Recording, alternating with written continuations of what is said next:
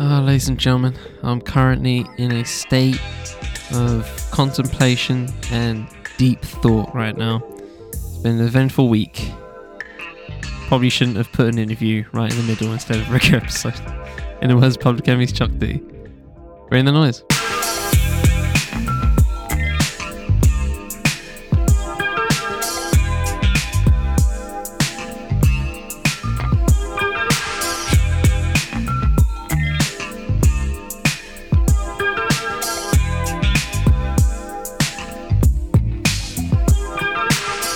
On the 5th M Podcast Network, I am Charlie Taylor, and this is What's Good. Welcome back, ladies and gentlemen. Hope you've all had a good week in the circumstances, or a good 2 weeks in the circumstances, because as you may well be aware, dropped an interview last week instead of regular episodes. Shout out to Mystic, of course. One of my favourite interviews so far. Really enjoyed all of that, and it was recently her birthday, I think yesterday or a couple of days ago. So happy belated birthday to Mystic as well. And yeah, it's been a week. It's been a couple of weeks for me personally. The reason why I pop that episode in instead of a regular episode, usually I do a regular episode and then, drop an interview after. But instead, just for the sake of time, because last week I had just a lot on. I've in the past 7 days, the past week, because this is dropping on Thursday. So since Tuesday, I've been to 5 shows in 7 days, and on top of that, just kicking it with people and doing other things outside the house as well. Just been a lot. It's been a lot.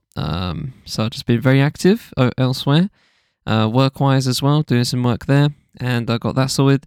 And it's just had a lot on. So the Mystic interview came at a very good time. We recorded early March, and I said I was going to drop it around the time I dropped it, and it was just a perfect timing for me to do so. But yeah, man, I just hit up a ton of shows, and I thought, drop it then. Speaking of the shows, gonna get into it a little bit. Went to see, firstly, I saw Patrice Rushen again. Saw her across the tracks last year, and saw her again at the Jazz Cafe. She was there for a couple of days, doing a couple of shows. I went to her matinee, which was very good. The fact that I could be home before 11 is beautiful. Love that. But yeah, man, I got there late, unfortunately, and it's a weird thing, because usually when doors open for a show, it's usually about 45 minutes at minimum until something is actually happening, because they open the doors so people can get drinks in, and obviously in the Jazz Cafe sense, also get a meal in, all that stuff, right? So I get it, right? But I'm not trying to wait all day. So I was planning to get there about half an hour after doors open. Instead, I got there around. I got there. Did I get there around half the way? No, I got there about 50 minutes. Out. So I thought I knew I'd miss a bit, but I didn't realize I'd miss literally nearly 20 minutes, 25 minutes apparently, according to someone I asked. So yeah, that was crazy. I got a crap spot because I was late. I actually got a fine because I ordered the wrong train ticket. So I have to appeal that. That's going to be fun to put that in writing or fill out a form for it. I forget which is which, but yeah, I'm going to have to sort that out at some point. Hope to do it sometime in the weekend. That'll be fun. Gonna send that by post. Yay. Can't do it by phone, but you could pay the fine on phone, of course. But you can't can't make an appeal on phone, of course, because that's too easy, right? You have to go through hoops if you want to get money back. But yeah, that was fun. But then after that, on last Thursday, I saw Tiggs the Author and also Cristal, amazing up and coming artist in the UK scene. She mainly does drill, but she does a lot of good other things as well, other genres as well. But her drill is just top tier. She does some fucking good drill. Like she did an unreleased track in her performance, and the bass was crazy. Oh my gosh! I recorded it on my phone, but it just doesn't do it justice. It just doesn't do it justice. It was outstanding. I initially had 3 shows I was going to hit, and those were the 2. Those were 2 of the 3. But then I hit 2 more shows. So one of them was Rose Windross, who was a member of Soul to Soul way back in the beginning, and has a residency out in the Lounge Jazz Club, which is based in Mayens. In a really weird spot, one of those industrial roads, you know what I mean, where you just turn in, you just know you've gone to a wrong turn in. It's like in the same place as, like, you know, just them warehousey looking spots, and it just doesn't look right to be there. But it is a nice place inside. Went to see Rose Windross, and she was very entertaining.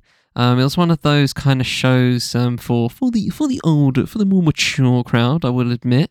I did take my pops there for his birthday, and also brought through my boy D and his girl Mary as well, just to see if they wanted to nail it down. So yeah, it was good. It was a nice affair. It was really nice. Had a little bit of a boogie, you know what I mean? Rose poured me a couple of drinks. The bar gave her some brandy, and she was just like going around singing, and who wants brandy? Who wants brandy? And me and Dee were just like, yeah, give me some of that. So that was fun. That was really good. The second show was Tuesday. I was seeing Echoes and Erica. Echoes, I interviewed, actually, and this is so poetic. I actually interviewed Echoes 6 years to the day before her show at Lalo, and I didn't realize it was that close to an anniversary, and it was just so poetic. If it was on the day, right on the smack bang on the day, that would have been crazy, but it was the day before, and she was just outstanding. She's amazing. She does her own. She makes her own clothes for the shows, and I mean, this is no better time to gas it right now. But when there's just hit up my photography site and just wait. There's gonna be some crazy heat coming from these shows. By the way, the only ones I didn't take pictures of was Patrice Rushen, and that's just because I was in a crap spot and I didn't feel like I'd get good photos from it.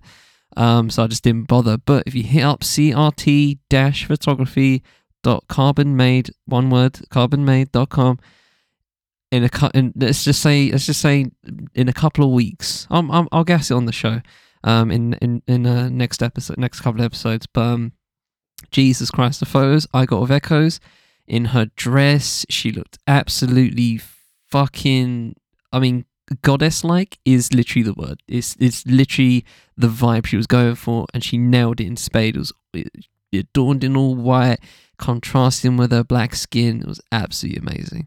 And her music's great as well, just to say her music's great as well. Also, on top of that, she's dropping a project. She's dropping a kind of like a video project, so to speak, in anticipation for her new single, "How to Run," which is dropping this Friday. And I'm part of it. She asked me to record something, answering the question, "What would you do if you weren't afraid?" And she's split into 2 parts because, yeah. So that was good. She actually dropped As I Record today on Wednesday, so that was cool. So the last show was on Monday, and that was Lakeisha Benjamin, amazing saxophonist, how do you want to say it, from the States, and her energy is just crazy. She has just amazing energy, going through when she's playing. She's like shouting at her bandmates, like when they're going off, and she's like, yes, and she just has a really youthful energy about her, and it's really intoxicating. It really is. So she drops an album called Phoenix, I think in February or January.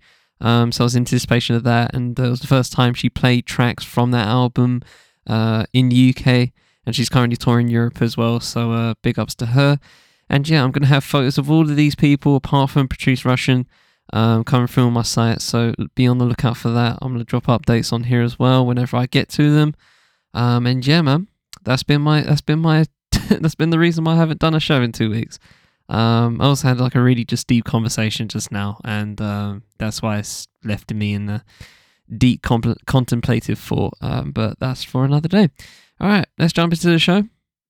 10 minutes. Usually try not to go over 10 minutes with the intros, but here we are. It's been 2 weeks since shouldn't have left you without a dope pod to step to, but then again, I did leave you the dope pod to step to, so it's not like I didn't.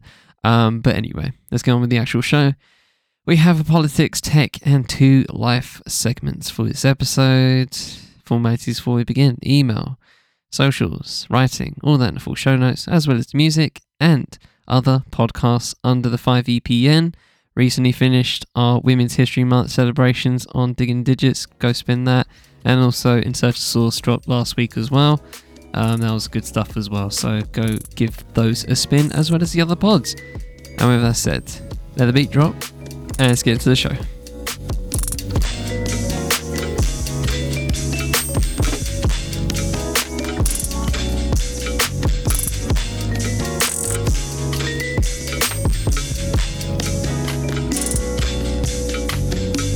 In a week where World Athletics bans transgender women from competing in international track and field competitions, that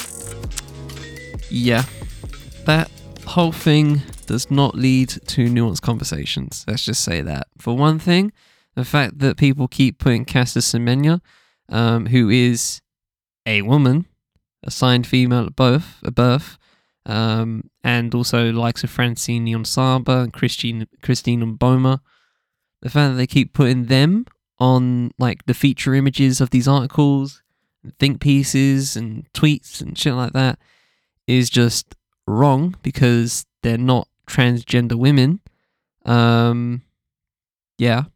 So the whole thing is just not nuanced at all. France says multiple protests go violent after Macron's forced pension age rise. And I think he also survived a vote of confidence as well. This is disappointing. Jonathan Majors is arrested in New York for alleged assault. So yeah, that's a crazy just state of affairs. Apparently the acting community was aware of it, but obviously, as you never know who's gonna blow up, and yeah, it's just crazy. TikTok CEO is grilled for over 5 hours by the US Congress. That was kind of interesting. And Humza Yousaf wins the Scottish National Party leadership contest. Big up to him. Still wants independence. My anarchist brain is being fed off that. All right, let's jump into this. So, Boris Johnson's in the news again. Interesting.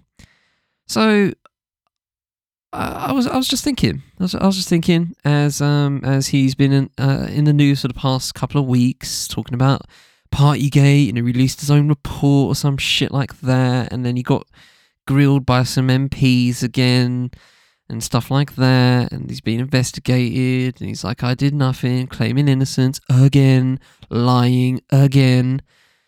But instead of talking about all that, because we know he's a liar, we know all this is old news, this doesn't need to be in the news cycle, it's clogging up the news cycle. But you know what should be in the news cycle? This headline here from Open Democracy, written by Seth Tevoz, how Boris Johnson raked in £5 million in 6 months after leaving office. How about that? 25k a day in outside earnings since he left Downing Street. Let's talk about that. So here you go, Boris Johnson. If you want attention, here's your attention. Let's talk about this instead, all right? Let's do it. Let's get right into it. Boris Johnson's outside earnings have now hit $5 million in the 6 months since he left office, new figures suggest. His latest disclosures, which came as he was grilled by MPs over Partygate, show he billed over £500,000 from just 2 speeches in the last 2 weeks before deductions. Johnson also earns $84,000 a year, a salary as an MP. Outside earnings totaled £4.985 million. That's over £25,000 a day since he left Downing Street. He also received some £1.1 million in donations for his MP's office. The bulk of because Uxbridge needs that. And Uxbridge is definitely getting that kind of money. Yeah. But it's just him, obviously. It's just his office. Like every MP needs 1.1 million for their office, whatever the fuck that means. The bulk of it consisting of a £1 million donation from Thailand-based business tycoon and exit party donor Christopher Harborn. He also has 85k a year's worth of free office space and bills, all provided by investors in Private Capital Limited, the firm of property developer and Tory party donor Jamie Rubin. In January, Johnson received a £2.5 million advance from the Harry Walker Agency in New York for his future speaking engagements. This was after he made more than $1 million for giving 4 speeches booked through the agency between October and December 2022. He also takes speaker bookings directly through his office. And if you guys haven't seen the new Led by Donkeys video campaign, where they basically got several MPs to basically sign up to this fake company in terms of giving them money for engagement and going to certain meetings. I think it's like advisory role or something like that. And of course the likes of Matt Hancock and Kwasi Kwarteng, of the noble names that were actually into it. Gavin Williamson was into it, but then I think rejected it upon the first interview, upon the first hurdle. But yeah, look up Led by Donkeys. Definitely give those a spin because those are just outstanding. They never miss. But this adds to it, in my view. Johnson's speaking fees have seen him jetting to Lisbon, Mumbai, New Delhi, New York, Pennsylvania, Singapore, and Washington, D.C. to speak to corporate clients. They include Brand Finance PLC. The names of these companies are so fucking vanilla. It's so crazy. Like Money Bank. It's just so... Oh, they're so basic. Brand Finance PLC. What the fuck do they do? The Council of Insurance Agents and Brokers. Alright. Investment bank Centerview Partners. The Hindustan Times. Law firm Kessler Topaz. Meltzer and Check. Software giant Parallel Chain Lab, Portuguese TV channel Televisão Independente, property developer Ballymore Group, Indian conglomerate the Aditya Birla Group, and Bloomberg Singapore. The latest figures show how Johnson's $2.5 million advance works, 2 speeches, each listed as involving 7 or 7.5 hours of work for preparation, travel, and delivery, have each billed over $260,000, although over $180,000 for each speech has been deducted by the agency as being covered by the advance, leaving the former PM with £158,000. This suggests Johnson's advance covers around 14.25 million pound speeches and could see over £1.1 million come in on top of the advance.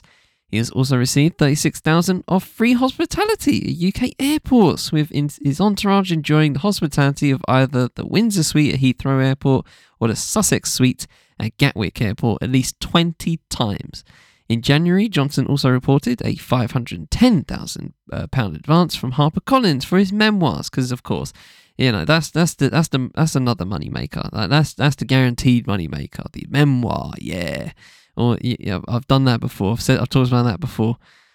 Prime case of failing up. Advances are usually paid in several installments, prompting speculation that Johnson has signed a book deal that could earn him up to £6 million. Oh my god, this fucking country, this fucking system. Oh, it just does my nut in. Alright, an earlier $88,000 payment. This is just the numbers are just stacking up here. Payment for a book on Shakespeare was paid by Hodder and Stoughton, reportedly part of a £500,000 advance, but several years later the book has still not appeared. However, new figures show that last month Johnson took a further £42,500 advance from Hodder and Stoughton, suggesting work may have resumed. Nobody's going to read it. I mean, not many people are going to read it because I literally don't know who these people are that buy memoirs from politicians. Apart from journalists, I just don't get it. I don't get why the fuck you'd leisurely read it. It just doesn't make sense to me. All the juice goes out during the radio interviews and all the reviews anyway. So you've basically read the book if you read a couple of reviews. So what's the point? Anyway, Johnson's writings have often netted him huge sums of money. Until he became Foreign Secretary in 2016, Johnson was a star columnist for the Daily Telegraph, earning him $250,000 a year, which he famously described as chicken feed in 2009. Of course he did. Last October, a month after leaving office, the office of Boris Johnson Limited was set up by Shirley Williams Walker, and then taken over by Anne Siddle. Both women have been long-term Johnson aides. Wow, what a role to be in. Johnson ran into financial troubles. Oh no, while he was Prime Minister. Oh no, boo-boo. Despite his £164,000 salary, and a pattern emerged of party donors covering his expenses. The most high profile was the Cash for Curtains scandal. Johnson nearly exhausted a £30,000 public grant that could be spent each year on the Prime Minister's 11 Downing Street residence by spending $28,000 just on paint and sandpapering floorboards.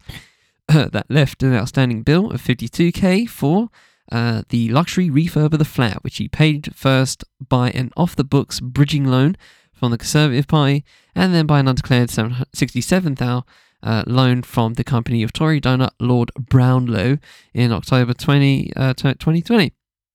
$52,000 of that in bills, and a further $15,000 for quote-unquote an event, according to the regulator.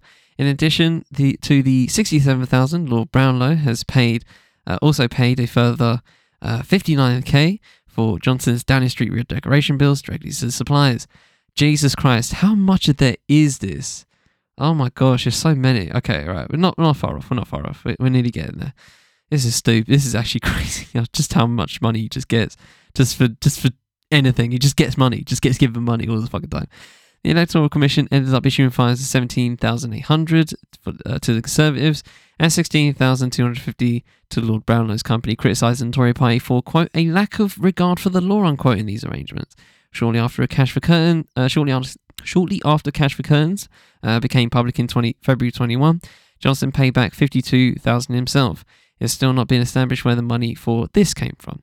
He recently emerged he clearly gets money. Clearly he's got the money, right? He's got the money to pay it off tenfold.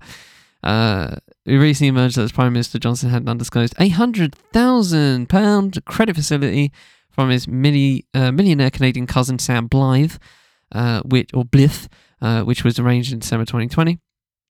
Johnson also took several free holidays while he was running the country, with the costs met by friends. Zach Goldsmith, a close family friend who Johnson made a peer and minister in 2019, lent Johnson his villa near Marbella, Spain in 2021. The value of the free holiday, not disclosed.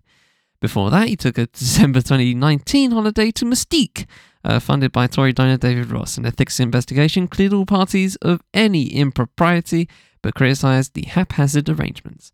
Johnson also received £27,000 of luxury organic food deliveries for 8 months, hand-delivered to Downing Street by the butler of billionaire Tory donor Lord Bamford. Big up the butler of Lord Bamford, Tory donor. Johnson was reportedly given the food at cost price of under $19,000, but never declared the $8,000 subsidy. Several of the former Prime Minister's suits were also paid for by Lord Bamford, chair of the JCB Construction Company, according to Private Eye. Big up Private Eye. Since Johnson left Downing Street, Lord and Lady Bamford have also been providing concessionary use of accommodation for these ex-peers. This is crazy. This is just... I'm going to stop here. There's like a couple of paragraphs left, but it's just too much. I think I've made my point. You know what I mean? He's a twat. He's just a twat that just keeps getting given money for no fucking reason apart from when they need him. That's the deal, right? If they're in any trouble, Boris has their back. And that's what it is. This whole thing is just a fucking one big circle jerk. In some way, you're jerking somebody off, but somebody's jerking you off at the same time. Don't you worry, right? There's always reciprocation for these fuckers, man. Always. And that's just outstanding. Just outstanding. And that's just one of them. That's just Boris Johnson. I wonder what kind of shit Jacob Rees-Mogg gets. I wonder what kind of fucking jerking that Michael Gove gets. oh, these people must get some fucking prime money for doing fuck all. Even Liz Truss, the fucking dipshit, probably still gets money now. It's fucking outstanding. It's really, really outstanding.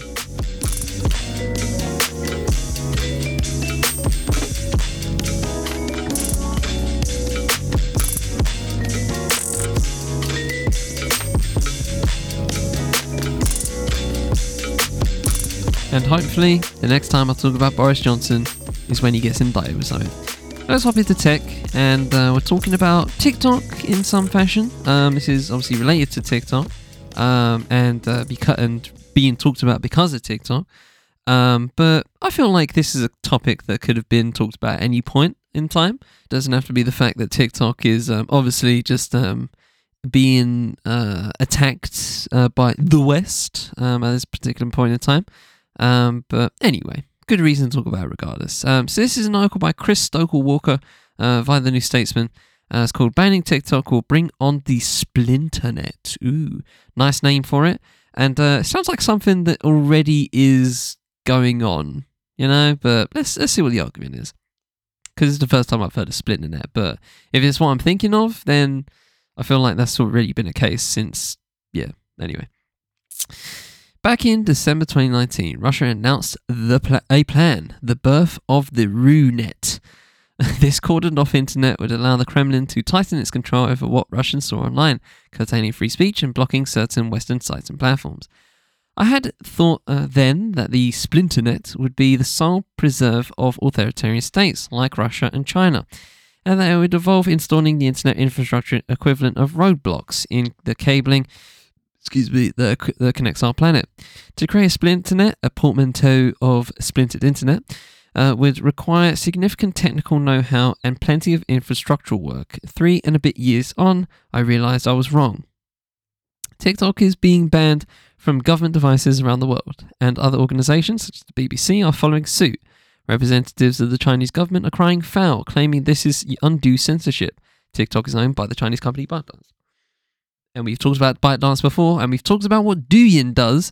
So, and you know, if you spun that episode way back when, you know I do not fuck with any of this. This is a non-starter for me.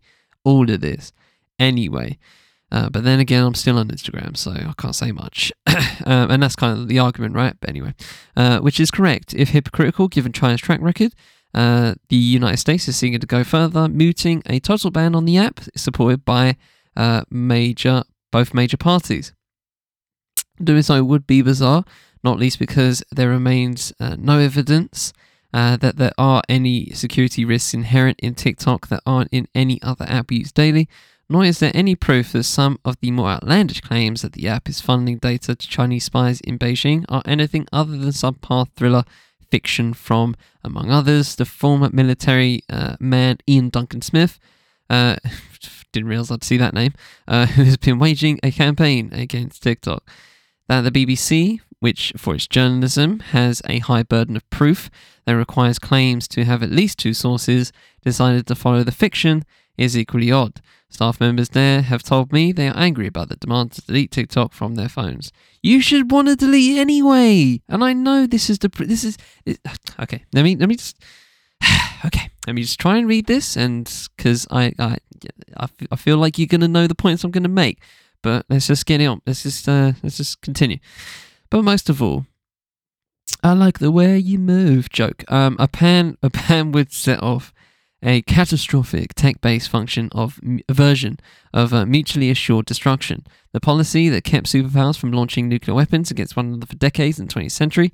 One expert in Chinese tech, who is no fan themselves of TikTok, they refuse to have it on their phones in case there's an undetected spy lingering somewhere in the smartphone, says they worry that what will happen if the United States outright bans the app. They fear Twitter, Facebook, and other platforms will disappear from Hong Kong, which sits in a halfway house between freedom and autocracy. The impact of a tit-for-tat ban would be enormous. But it appears we're already on that path by normalising the idea that certain bits of tech that for years has been seen as acceptable are now simply not allowed to be used by politicians, even without evidence. The US, UK, and European Union have set off the first skirmishes of a serious conflict. It can't be a coincidence that weeks after Western democracies banned TikTok from official devices, Russia said its presidential administrative staff must stop using iPhones by 1st of April. Never announce things for the 1st of April. I'm sorry. It's just crazy. The Splinternet is happening on devices and through apps rather than big infrastructure, and will all be the poorer for it. People spent years setting up the first internet link between the Soviet Union and the United States, seeing it as an important tool in bringing us closer together. Now, squabbles over who can use what and where are separating us. Living in parallel internets does no one any good. Everyday Russian and Chinese citizens are starved of impartial information and grow suspicious about Westerners and our motives. Meanwhile, we lose the ability to make the case for democracy to them. We should take heed of the low-level skirmishes that have already gone on, and be wary of beginning open warfare. Okay, so my 2 points was that, quite obviously, firstly, they started it, right? Runet, whatever the Chinese have been doing in their internet for years. You can't search up Tiananmen Square anywhere on there. You know what I mean? They have their own alternatives to Google, to Twitter, all of that stuff, right? They've kind of done it already. And I don't go on Weibo, believe it or not, right? So in some ways, to me, it feels like water off a duck's back, but I do get what Mr. Stoker Walker is getting at. I get the warfare element that may come from this. I do understand where he's coming from. And the other point I wanted to make, which is fairly obvious, you shouldn't want TikTok on your fucking phones anyway. Like, it's just... And Facebook, and Twitter, and Instagram, all of these social fucking networks are all fucking demonic, okay? They're all as demonic as each other. They're all as bad as each other. That's the rub here. Clearly, that's the rub, okay? Right, let's get that out of the way. That's the rub, okay? All social media is fucking toxic as shit, and it's all one big fucking data mine, okay? There's so much data that Instagram probably and Meta overall probably has on me that I'm not even fucking aware of. Same with Google, same with Microsoft, all of that shit. They all have fucking data on us, okay? And it's a piss take, right? So, if TikTok gets banned, I don't fucking care. I'm just going to keep it real. Personally, I don't give a shit. It's water off a duck's back when it comes to me, right? But that's me personally. Obviously, people stake their livelihoods on some of this shit. Some people have livelihoods they stake on Facebook. Don't know why you would, but there you go. Some people stake their lives on TikTok. Some people stake their lives on YouTube. Shit like this, okay? But the same span... Again, they started it. They did start it. But yeah, I mean, it's just obviously, well, the world shouldn't be. Let's just say that the world shouldn't be as childish as that. And the fact that the UK and the European Union and the BBC are just like hopping on the US coattails and just going, "Oh, really dangerous? Oh, whoa!" Like, they're all fucking dangerous. Ban all social media. I'd rather that. Now that won't fucking happen because for obvious reasons, especially in the US. Right? Very obvious reasons why that's not going to happen, but it fucking should. That's probably the logical option here, but that's never going to happen because capitalism, because all of that shit, the vibes. But yes, the concept of a Splinternet is an interesting one. The argument was pretty easy to make. It was pretty easy to see there, but the ramifications of it, and I don't really buy the last bit from Mr. Stoker Walker. I mean, yeah, if you're in Hong Kong, then sure, yeah, you probably will suffer. But I don't go on Weibo. I don't go on whatever Chinese site, social media site, or Chinese anything. Right? I'm not that I'm aware of, right? So. Again, water for duck's back. Oh no, you're going to shut off Weibo to me. Oh, that's a shame. Oh gosh. But, and they don't use Facebook anyway, the majority of them. So, in some ways, what's the beef? But the warfare element, the it'll probably lead to more policy shit, more political shit. The fact that it's getting into that kind of realm obviously is the issue here. So I get it, but personally for me, not sweating it at all.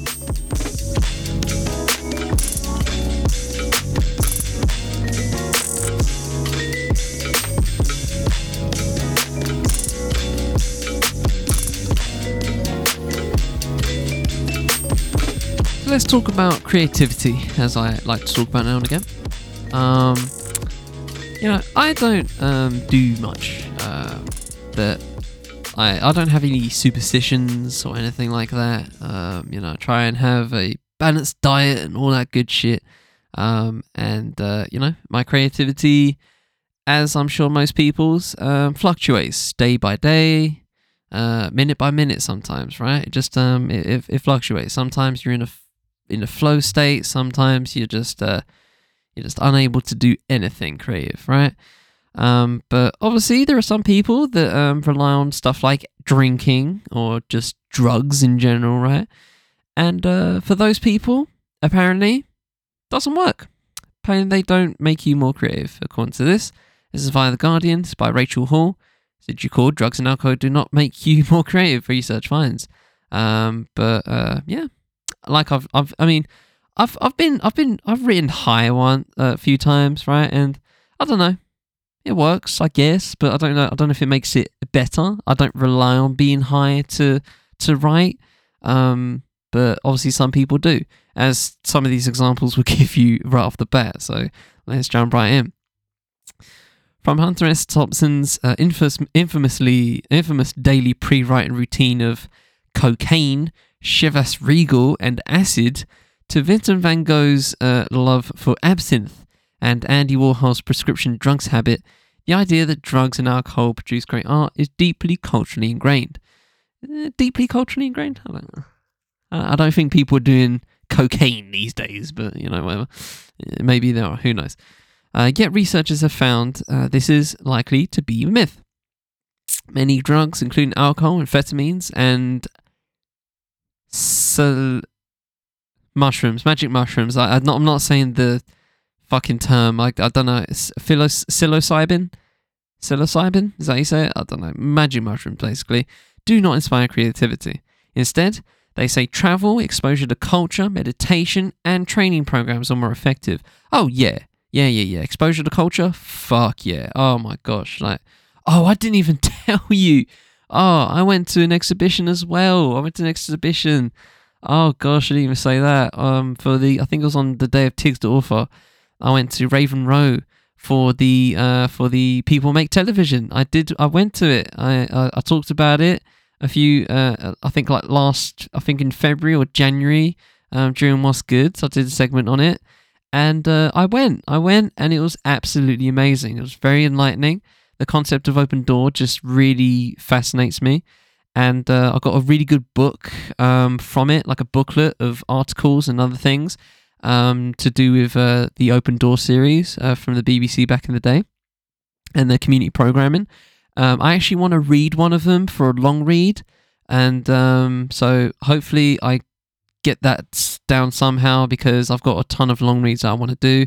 I may actually... This is a major tangent for the show, but I just want to say it now that I remember it. I'm thinking of doing kind of like a long read deluxe episodes instead of regular episodes sometimes. So instead of doing a regular episode, I'll just do some long reads, maybe one or two, well, more than one, maybe two, right, as a healthy medium, maybe three, depending on time. If they take like 15 minutes, 20 minutes each, maybe I'll do three, but if it takes like half an hour each, maybe I'll do two. And just get these long reads out, because there are so many long reads I have in the chamber ready to go, ready to be read, and I just don't fucking make the time for them. But I really want to read these to you guys, and I really want you to listen to these fucking ideas and just the stories and concepts. They're really fucking good. So I don't want them gathering dust on my phone, digital dust anyway. Anyway, back to the show. That major tangent. Let me know if you're into that long read deluxe idea. Because I really want to do it. Dr. Paul Hannell from the University of Essex's Department of Psychology said, quote, "It doesn't do anything for creativity. People don't benefit from it. It just has no effect at all. What we hear about in the media is people who successfully enhance their creativity using drugs, but you don't hear about the examples where someone took drugs and passed out and therefore their creativity was lower." I mean, sure, yeah, definitely. The researchers from Essex University and Berlin's Humboldt University examined hundreds of papers to reach their conclusions. An additional paper published following their work found that people who took magic mushrooms, not saying that, psilocybin, infamously popular for its creative effects in Silicon Valley, felt they were more creative while on the drug, but were actually underperforming relative to their sober state. Jennifer Harser, a co-author of the paper at Humboldt University, said, quote, "Ideas generated under the influence often seem disjointed or ill-suited as in solutions later on. Given the numerous side effects associated with drug use, it is scientifically unsound to recommend their consumption in pursuit of enhanced output," unquote. However, Haynor acknowledged that there may be some specific contexts in which drugs enhance creativity. For example, if you have a vision on hallucinogenics and paint a beautiful picture inspired by it. Many artists would beg to differ with the scientists' conclusions. Much of Harry Styles' latest album, Fine Line, was made while on mushrooms, which he said helped him be, quote, "fun and be creative," unquote. Electronic producer John Hopkins said, quote, "Crazy cosmic experiences," unquote, psychedelics were one of the primary inspirations for his latest album, which was structured to follow the build, peak, and release of a hallucinogenic trip. Canadian singer-songwriter Light said it was constructive to paint all drugs with the same brush and instead carefully explore the benefits and downsides and the situations in which these might be helpful or harmful. She has been alternating between 3 months of microdosing mushrooms and a 3-month break to, quote, "accelerate the development of positive pathways while doing meditative or creative things," unquote, which she finds helps her to be in a peaceful rather than depressive state. Quote, "Overall, I think most people find themselves to be more creatively efficient when they are able to retain and enjoy focus," unquote. But she thought the role of drugs in creating art was often romanticized, when their misuse often reflected mental health issues. The troubled artist has been far more appealing in the past than the idea of an artist with a healthy mind. Definitely, I agree with that. Quote, definitely. Brian Saunders, an American artist who creates 50 self-portraits under the influence of drugs, including Valium and lighter fluid. Lighter fluid? What do you mean? Drinking it? Huffing it? What like, lighter fluid? Okay. I don't know what to say about that. Like, what were you doing with that lighter fluid? That's a bit wild. Agreed that taking care of your mental health was key. He developed brain damage during this experiment. No shit. Yeah, really? You did lighter fluid, however the fuck you do it, and you got brain damage? Oh, wow, that's crazy. And now only takes drugs as prescribed to him by a doctor. No shit. Quote, "The main thing I learned was don't take too many different drugs at the same time too many days in a row," he said. Whoa, what a... Now, that's the quote of the day. That's the quote of the day. Kids, don't take so many drugs at one time. Just don't do that. Dumbass. That's a really dumbass thing to do. I'm sorry. But he appreciated the relationship between drugs and risk-taking, novelty, and youth culture. Quote, "Starting in drawing or painting with perceptions of my changing physical sensations has always seemed to give me great potential for creativity, especially when the drug is being taken for the first time," unquote. Rona Crahan, great name, associate professor of American literature at the University of Birmingham, said the romantic view of the art aesthetic stems from a reaction to socially conservative post-war culture and is increasingly a thing of the past. She researches beat writers and poets and whose work and lives were strongly associated with drugs such as marijuana, speed, heroin, and to a lesser extent LSD. Quote, "The counterculture of the 1960s and its prelude 1950s was also a drinking drugs culture," she said, with cheap rents enabling artists to spend their time socializing in New York bars, parties, and clubs, where connections were made, ideas shared, deals struck, collaborations germinated, unquote.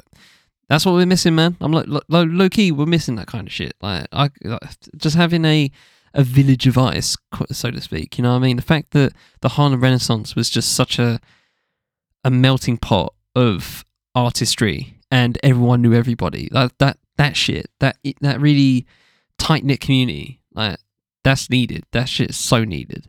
Anyway, yet this concealed the addiction issues, crime, and premature deaths, of course, as well as the fact that it fostered an quote-unquote alienating and exclusionary atmosphere for many people, including women. Fair enough, those from certain faiths or backgrounds, and people who needed steady jobs. There you go, there's that too. So there's the devil's advocate for what I just said. Most writers of the 20th century were not alcohol or drug addicts, she said, yet the cultural fixation with narcotic inspiration reflects how, quote, drinking and drug taking were certainly celebrated and romanticized, unquote, from the cafe culture of 1920s Paris to the 60s counterculture and the punk scene in the 1970s and 80s. Quote, speed gave Joe Brainard the energy to make a lot of art in a short space of time. Drinking enabled Frank O'Hara to be the chatty poet whose work is still read and loved today. William Burroughs, a lifelong heroin addict, forged the entirety of his career as a writer in relation to his drug use, she said. But, she added, that this narrative ignored the fact that many came to a grisly end. Burroughs shot his wife during a drunken game of William Tell. O'Hara was unable to survive his injuries after being hit by a vehicle in 1966 because his liver was so enlarged. Ernest Hemingway shot himself, and Jack Kerouac died in his 40s of cirrhosis. There's also, I'm not going to read these, but there's a couple of kind of examples, I guess, of people who, did shit. The Beatles, most notably, obviously did marijuana a lot of the time. Andy Warhol, addicted to Obertrol, marketed today as Adderall. Hunter S. Thompson, who was mentioned, and also Amedeo Modigliani as well. So if you want to jump into those examples, feel free. But I'm going to continue on. And yeah, I've come home, I've walked home high, right?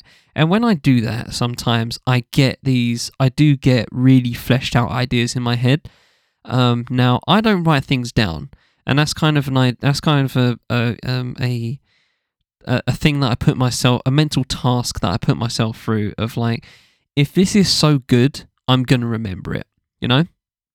Like if I remember this a year from now, then it's worth doing. That's basically the filter I give myself, because there's a lot of ideas that sound cool. And when I'm high, definitely they sound great, right? I was like, oh my god, oh, this be so good. Whoa, this be so good, right? But then, you calm down, you wake up the next day and you're just like, it's alright, it's a cool idea, I guess. I might pursue it, I might not, you know what I mean? So, that's what weed specifically does for me. But, I haven't done anything harder than that. I've done coke, I haven't done LSD or nothing like that, so I wouldn't know. And I don't really want to know, because, I've tried to write drunk. Horrible experience. Don't like it. Never understood it. I cannot write drunk. Like, there's just any drink in me. Like, I'm purposefully not trying to write. Like, it's just not gonna happen for me. Not my steez. Weed, I'd give it a go. I've done it before, and I'm probably not productive, in the usual sense. But I get interesting ideas, at least. So there's that. So if it's purely from a brainstorming perspective, I'd happily get some weed in and just just brainstorm some ideas, write some shit on a whiteboard, quite literally throwing shit on a wall. Well, quite figuratively throwing shit on a wall and seeing what sticks. But past that, nah, it's not. I'm not too wedded to writing high or any of that kind of stuff.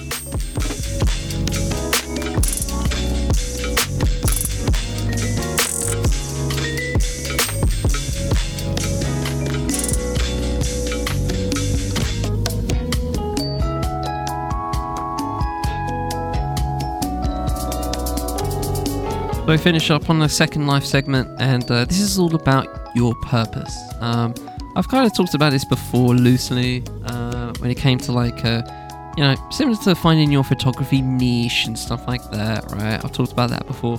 But this is obviously more to the nose, to the point of what purpose is. So I ask myself, what am I as a photographer? What am I? What do I do? And I haven't found really a purpose, so to speak. I take pictures at shows, but when the weather's good, I like to take pictures of landscapes and trees and shit. So those are completely different, right? And sometimes I take portraits of my friends and stuff, and places I'm at with friends and that. So it's different. It's different from every situation I'm in. I like to take my camera out as much as possible, but I don't seek to find a niche on that front. I haven't found my photographic purpose, so to speak. But your life purpose, now that's something I found literally over 10 years ago now.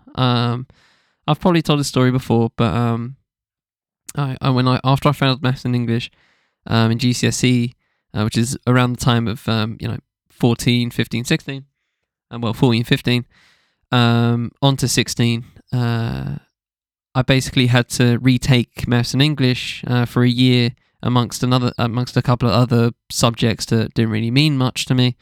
But those are the main ones, right? Me to get that C grade for maths and English.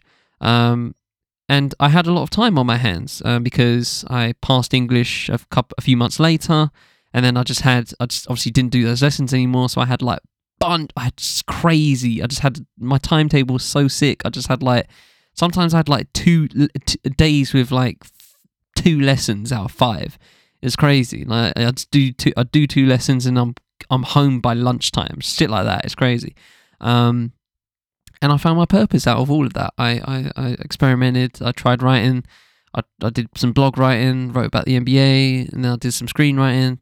And I really enjoyed the screenwriting part. And I just kept going at it, and I kept doing it. And here I am right now as a screenwriter. With I checked a portfolio of over 40 scripts. I have 40 scripts that I have worked on personally or have collaborated on in my portfolio. So that's and I only had to write a duet. The program I work on, the software I work on, I've only had that for 7 years out of the 10 that I've had my purpose, so to speak. So anyway, we're getting into the topic of purpose here, if you haven't clocked already.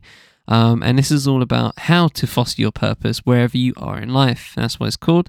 It's via Vox, and it's by Ali Volpe or Volpe. And yeah, I just really, I don't feel like, I don't know how to word it. I feel bad for people, for lack of a better phrase. I feel bad for people that haven't found their purpose, because I found mine very early. I feel like very early on in life, in the grand scheme of things. Finding it in my teenage years was just so important for me, and I found focus. When I found purpose, I found also focus, and I wanted to achieve in things. You know what I mean? I didn't have that before. Before I was just vibing life, and I still do vibe life in some fashion. I wake up and I'm like, what am I doing today? I literally operate off that most of the time. But anyway, enough teeing up. Let's get into this. Try to help you find your purpose, hopefully. It might have been a minute since you paused to consider your life's purpose, if you ever have at all. It can be an overwhelming question, lofty and existential, and according to the people who study it, one that is frequently misunderstood. Purpose is conflated with lots of other words, says William Damon, a professor of education at Stanford University. Like meaning and passion, purpose, however, is something different. It's broader than a goal, but it's the guiding motivation that gives your life a sense of direction. According to Damon, a life purpose has 3 components. It's a long-term calling, act, or way of life that interests you. It's something you have some competence in, and it makes a marginal difference in the world. Striving to be the best parent you can is a purpose, and I know a lot of people that have that didn't have a purpose before, and then they had a kid, and now they have purpose to raise that kid, right? And to make that person the best person they can be. And I respect that. Raising kids to become caring, respectful, and happy adults is your way of making a material impact. There you go. Whereas wanting to make a lot of money with the sole intention of satisfying your every whim is not. It's also common to have multiple purposes in life, Damon says. Your faith, your family, satisfaction you get from your job are all common sources. Considering your purpose may seem like a project for the privileged, that you must have enough time and money to seriously consider your values. However, purpose can relate to practical matters such as keeping your family safe, as well as the broader contours of your interests. You can work towards your purpose in incremental ways without sacrificing resources. If you struggle to define your purpose to clearly articulate the thing or things you excel in, that also leaves a mark on society. Don't fret. In his 20 years of research on life purpose, Damon finds most people falter for a bit before landing on the activity that lights their fire. About a quarter of participants in almost all of his studies did not have a purpose, he says. But gradually, he adds, over time, people do become more purposeful. Quote, of all the things I've studied in terms of capacities and skills that young people develop, Damon says, purpose is the slowest one because it doesn't really come to fruition until, for most people, until the late 20s, early 30s. Unquote. See, I'm ahead of the game on that front, and that's why I felt privileged to have that, because it really changed my life, honestly, just to find that purpose.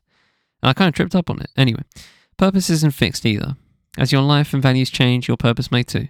Throughout their lifespan, people's purpose shifts according to their circumstances. Those parents who found purpose in rearing their children may feel untethered and without meaning once they become empty nesters, or an adult in their 40s may realize their creative hobby brings joy to an audience beyond their inner circle and decide to devote their time to sharing their talents. Having a purpose in life isn't simply a fanciful pursuit. Researchers found that having a purpose can prolong life, reduce depressive symptoms, and improve life satisfaction. Whether you're faltering or flourishing, you can cultivate a purpose or align your interests to live more purposefully. All it takes is some mining of the soul. So, how do you cultivate your purpose? Thinking as broadly as possible, ask yourself some potentially challenging questions. What do you care about? What do you hope to accomplish? What difference do you want to make? What do you have to offer? What skills do you have that support the issues you're passionate about? It's an ongoing this is a quote. It's an ongoing process of reflecting on the things that you want to address in your life, the things you want to accomplish or make progress toward in your life, and thinking about what you can uniquely contribute to that issue, says Kendall Cotton Bronk, a professor of psychology at Claremont Graduate University. And it doesn't happen overnight, unquote. As counterintuitive as it may sound, purpose shouldn't be something achievable, says Patrick Hill, an associate professor of psychological and brain sciences at Washington University in St. Louis. Goals, even long-term ones, are still more short-term than purpose, which is a lifelong framework under which to organize those goals. Hill says, quote, if your purpose in life was to perform on Broadway, and the first time you perform on Broadway, you succeeded, he says, then it's like, what do I do now? Instead, take that specific goal, such as performing on Broadway, and think bigger. Instead, your purpose may be to share unique and diverse stories with a wider audience. In a 2010 study, Hill developed 4 categories of life purposes: creative, pro-social, financial, and personal recognition. For example, people with creative purposes are fulfilled by various artistic pursuits throughout their lives, performing in school plays as a kid, writing for the college newspaper, or pursuing a career as a copywriter. This is me, by the way. This is definitely me. Like photography, screenwriting, even podcasting in some ways. Like that's me right there. But I do have a larger purpose within all of it. So it's interesting. Anyway, pro-socially, focus people have goals on helping others. People with financial purposes are, and that's another one. Pro-social, I feel like I have another one there. Like my bigger purpose is to at some point help others find their creative purpose. Actually, funny enough, so it's interesting how that works. Financial purposes are motivated by economic well-being, and personal recognition orientation is marked by a desire for respect from colleagues and peers. Yeah, no. Don't care about that. While the means of living out your purpose changes depending on your age and circumstances, Hill found the same motivation drives you. Quote, wherever your purpose in life is, you're probably going to pursue it and progress towards it in different ways across the lifespan, Hill says, which doesn't necessarily mean your purpose has changed, but the way that you engage with it changed. Quote, one of Hill's recent studies outlined 3 ways people nurture their purpose. Some are proactive in their quests. They define a goal to mentor others, for example, and work towards achieving it. Others stumble into their raison d'etre, which is basically another word for purpose, and upon deeper reflection, realize their actions have been serving their purpose all along. People also take inspiration from their peers and attempt to pursue a passion in the same manner. While these frameworks are necessarily prescriptive in nature, Cotton Bronk says intentional thinking may lead you down one of these paths of discovery. One of the most common ways of living out purpose is through work. This is inherently a bad thing. When people pursue their passions, they tend to end up in jobs they enjoy and give them meaning. But because American society values work above leisure, art, and community, and it's the same in the UK as well, people tend to lose themselves in labour. Quote, if your job is your sole source of meaning and identity and you lose it, what's left? Said Simone Stolzoff, author of the forthcoming book, The Good Enough Job, Reclaiming Life from Work. Nice title. Untangling work from purpose can be difficult. For instance, if your purpose is to support your family, working an unfulfilling yet well-paying job is still meeting your purpose. Damon says, you should never feel ashamed for trying to get by, but if you can, try to foster purpose during non-working hours. Stolzoff stresses the importance of engaging in meaningful activities outside of work. Coffee dates with friends, tending to a community garden, playing on recreational sports leagues, exploring your faith. Regardless if your job gives you purpose or if it's simply a way of funding the rest of your life, you can meet your need for passion, which is not the same as purpose, but is good to have. Outside of work is through enjoyable hobbies like reading, knitting, or playing music, all energizing activities, but ones you do for yourself and not for the greater good. It is possible to tie your job to a greater purpose. In a study of cleaners in hospital, those who saw themselves as integral to patients' healing process found more meaning in their jobs than those who did not. Quote, connecting what you do to a greater sense of why can often make the daily task and the fluctuations of your job more pleasurable, Stolzoff says. Just be clear about why you care about what you're doing and how those values are reflected in your behaviors and how you choose to spend your time, unquote. Because many people do find purpose in their work, retirement or periods of unemployment can be unmooring. During this phase of life, think back on the core purpose of your job fulfilled, perhaps educating people, and find ways to achieve that elsewhere.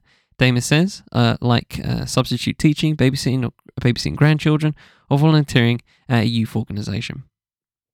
So how do you nurture purpose when life is always changing? If you're in the middle of a major move, an unfulfilling job, or dealing with new circumstances like parenthood or retirement, living purposefully can seem like a daunting task. Hill recommends paying attention to the activities in your day-to-day life that motivate you, excite you, or make you feel goal-oriented. Quote, organize your life in a way that allows for you to make those things more habitual, Hill says. Ultimately, that can be a way to help people think about developing a purpose from the ground up eventually, unquote. If you struggle to identify anything that enlivens you at work or home, take it as a sign that you may not have purpose in this domain. Hill says you shouldn't quit your job if you find no excitement in it. But how can you manufacture motivation in other areas of your life? Maybe that means joining an activist organisation that fights for systemic change or teaching piano lessons to neighbour kids. Since purpose tends to materialise well into adulthood, Damon suggests looking back on previous moments in your life when you had a sense of fulfilment. When you were captain of a basketball team, when you helped a lost tourist find their hotel, when you tutored your cousin in math. Quote, it gives them clues about the kinds of experiences that offer them this satisfaction and what they're capable of, Damon says. How can you recreate these circumstances where you thrive within your current life? Clearly defining the areas where you make the most impact can be difficult. Enlisting the help of trusted friends or loved ones gives you an objective view of your strengths, Cotton Bronx says. Try asking 5 people, mentors, colleagues, friends and family. 3 questions she suggests. What do you think I do particularly well? What do you think I really enjoy doing? And how do you think I will leave my mark? Often, those in your inner circle can more easily identify your talents and passions than you can. Cultivating a purpose and marching on the path of progress looks different for everyone. What you value and excel in will be unique to you and the various seasons of your life. Just make sure your purpose is what matters to you. Quote, the important part is that you're actively choosing, Stolzoff says, opposed to, as is all too often the case, inheriting the values of the institutions that we're a part of. We start climbing ladders that we don't actually want to be on, or playing games we don't actually want to win because we haven't taken the time to critically think about what is it that I actually value, unquote. Alright. That was really good. That was a really good article. I actually might just save it for whenever I'm feeling, I don't know, just wayward, because I like those questions that are you would ask you in a circle. I don't know if I'd do that, but there were some really good questions in there to ask yourself. So hopefully you got something from that. And that's it, ladies and gentlemen. from the Fifth M Podcast Network. I've been Chai Terry and it's been what's good. Can't believe I did this under 70 minutes. Intro music was Too Much by Vanilla. Thanks to Chill Music for the busy track. You can find both their links in the full show notes. And thanks to Nappy High for the bid to use Charismatic for the interlude. You can also find Here's the link in the full show notes. And with that said, I hope you all have a good week. I should always try and do the same. Think about the long read deluxe idea for me. And until next time, take it easy, ladies and gentlemen.